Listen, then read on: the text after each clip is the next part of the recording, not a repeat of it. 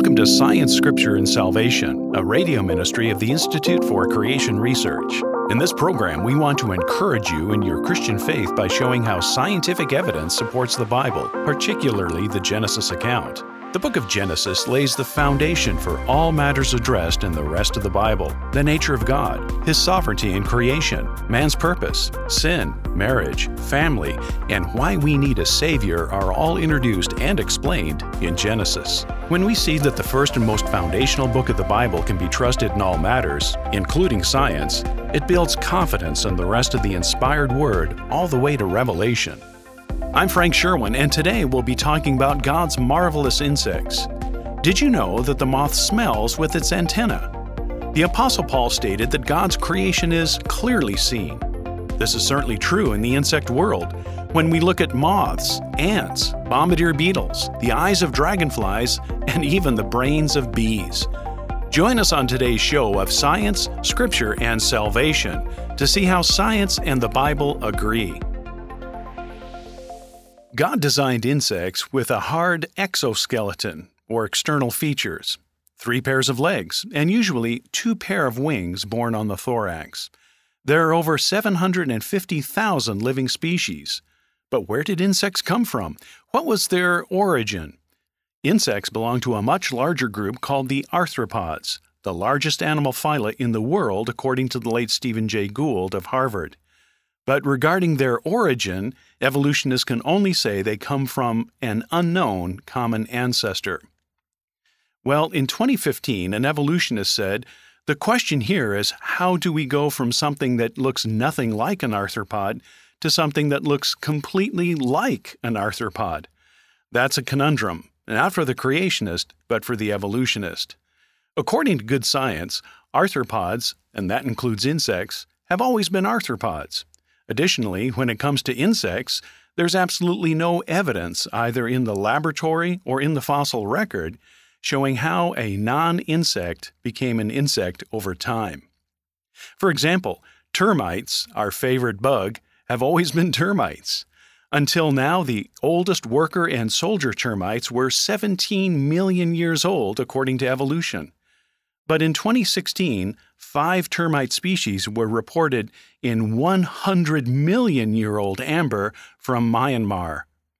In 2015, an international team of evolutionists made a surprising find that a 20-million-year-old fossil they discovered belongs to a species of aquatic beetles which is still alive today and widely distributed in Eurasia.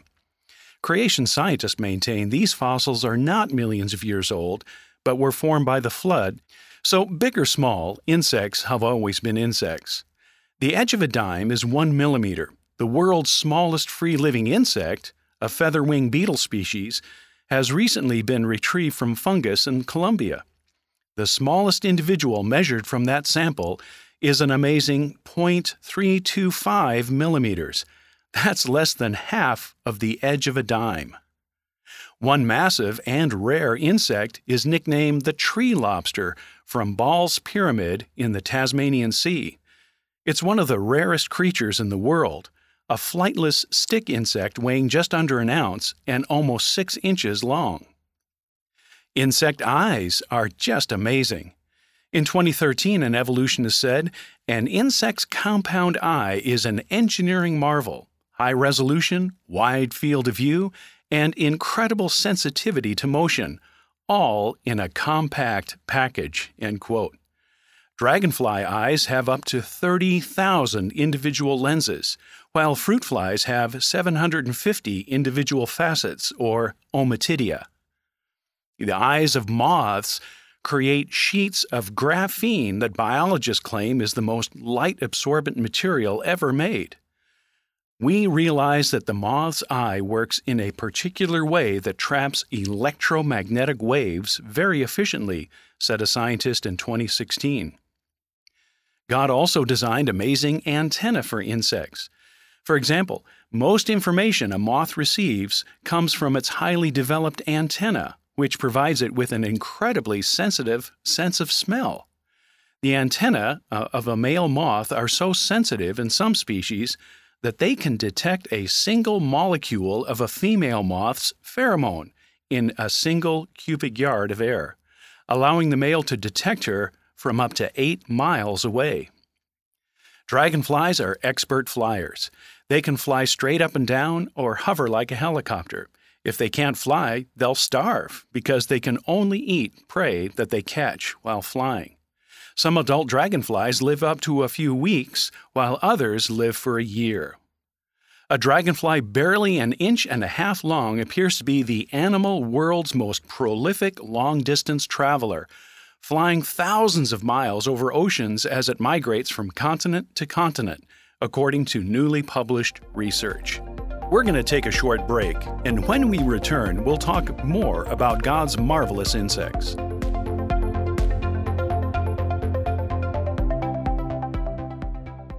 From sharks to butterflies, bats to orangutans, we can't help but marvel at the stunning and amusing creatures God has made.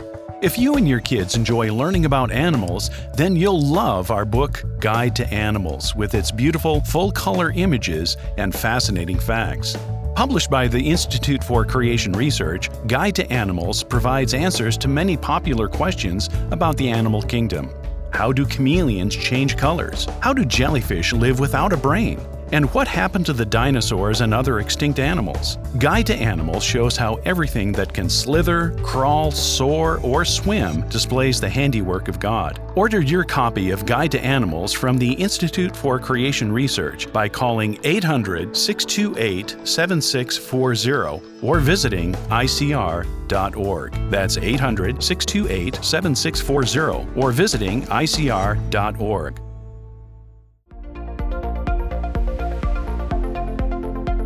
Welcome back. I'm Frank Sherwin, and we're talking today about God's marvelous insects. In the pre-flood world, thousands of years ago, dragonflies had a wingspan of almost 3 feet. One evolutionist from the University of Bristol in England said in 2007, "We have known for some time that the fossil record yields monster millipedes, supersized scorpions, colossal cockroaches, and jumbo dragonflies. But," he said, "we never realized until now just how big some of these ancient, creepy crawlies were." End quote. Proverbs 6:6 says, "Go to the ant, thou sluggard, consider her ways, and be wise." Looking again at the fossil record, we find the first ants that have been discovered are 100% ants. Ants have always been ants as God created them. In 2012, an issue of Current Biology said, and I quote, "Insects use a wide range of tools for orientation, including visual memory, smell, and even counting steps. Zoologists have learned that ants actually compute. But how did a computer get into the brain smaller than a pinhead? We see this as clear evidence of creative design and organization the Apostle Paul talks about in Romans chapter 1 and verse 20. A very large order of God's insects are the beetles, coming in all sizes, shapes, and design features. For example, there's a beetle that water skis so fast it appears to vanish. A video clip in 2016 showing the water lily beetle in slow motion. This is one of the fastest speeds ever measured for any insect on the water. By the way, a human skiing at such a comparable pace would be going 310 miles per hour. Psalm 19 says, "Yea, than much fine gold, sweeter also than honey and the honeycomb." What better way to introduce God's amazing honeybee? This incredible insect has been designed to see in the ultraviolet spectrum, so it can see nectar or floral guides in the petals of flowers, guiding the bee to food source and pollination. The brain of the bee is about the size of a grass seed. It's composed of a mere 950,000 neurons or nerve cells. That's 0.01% of the neurons of the 3-pound human brain. Now, using the tiny bee brain and associated vision, bees have been able to solve complicated color puzzles and even recognize human faces. They do this by using their 6,300 ommatidia that comprise the compound eye. Bees have also been created with the ability to distinguish up to 300 separate flashes of light per second. an attribute they use in navigation as they rapidly fly over the changing landscape.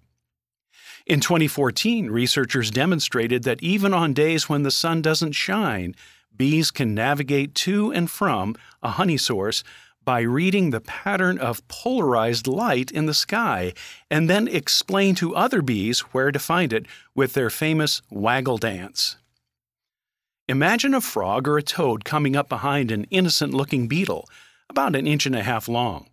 As the hungry frog shoots out its tongue, a blast comes from the rear of the beetle at 212 degrees Fahrenheit, the boiling point of water. The biochemical reaction produced in this explosion came from 2 very different chemicals, including peroxide, produced by the beetle's secretory gland.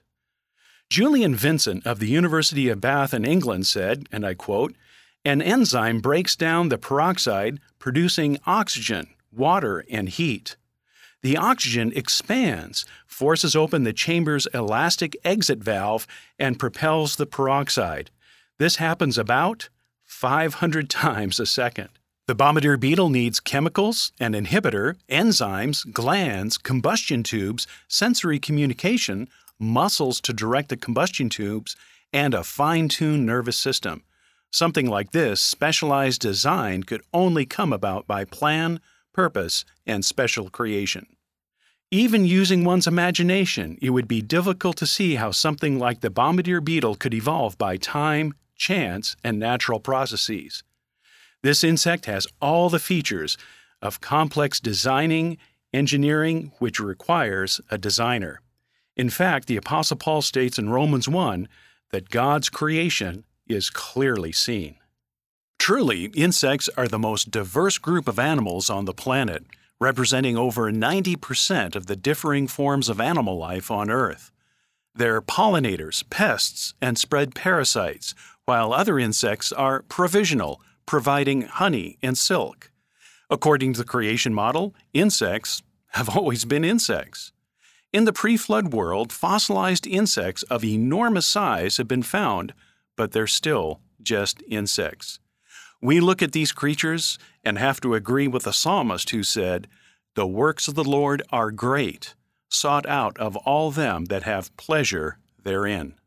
Thank you for joining us on Science, Scripture, and Salvation, a radio ministry of the Institute for Creation Research. That's all the time we have for our program today, but we would love to connect with you through our website at icr.org. For over 45 years, ICR has equipped believers with evidence of the Bible's accuracy and authority by showing how science supports the Genesis creation account. Our scientists research the evidence for creation and communicate their findings through books, articles, DVD series, and conferences. Please visit our website at icr.org for more information about the latest scientific discoveries, to subscribe to our free magazine and devotional, and to locate our next creation conference at a venue near you. All of this and more at icr.org. If you've enjoyed this podcast,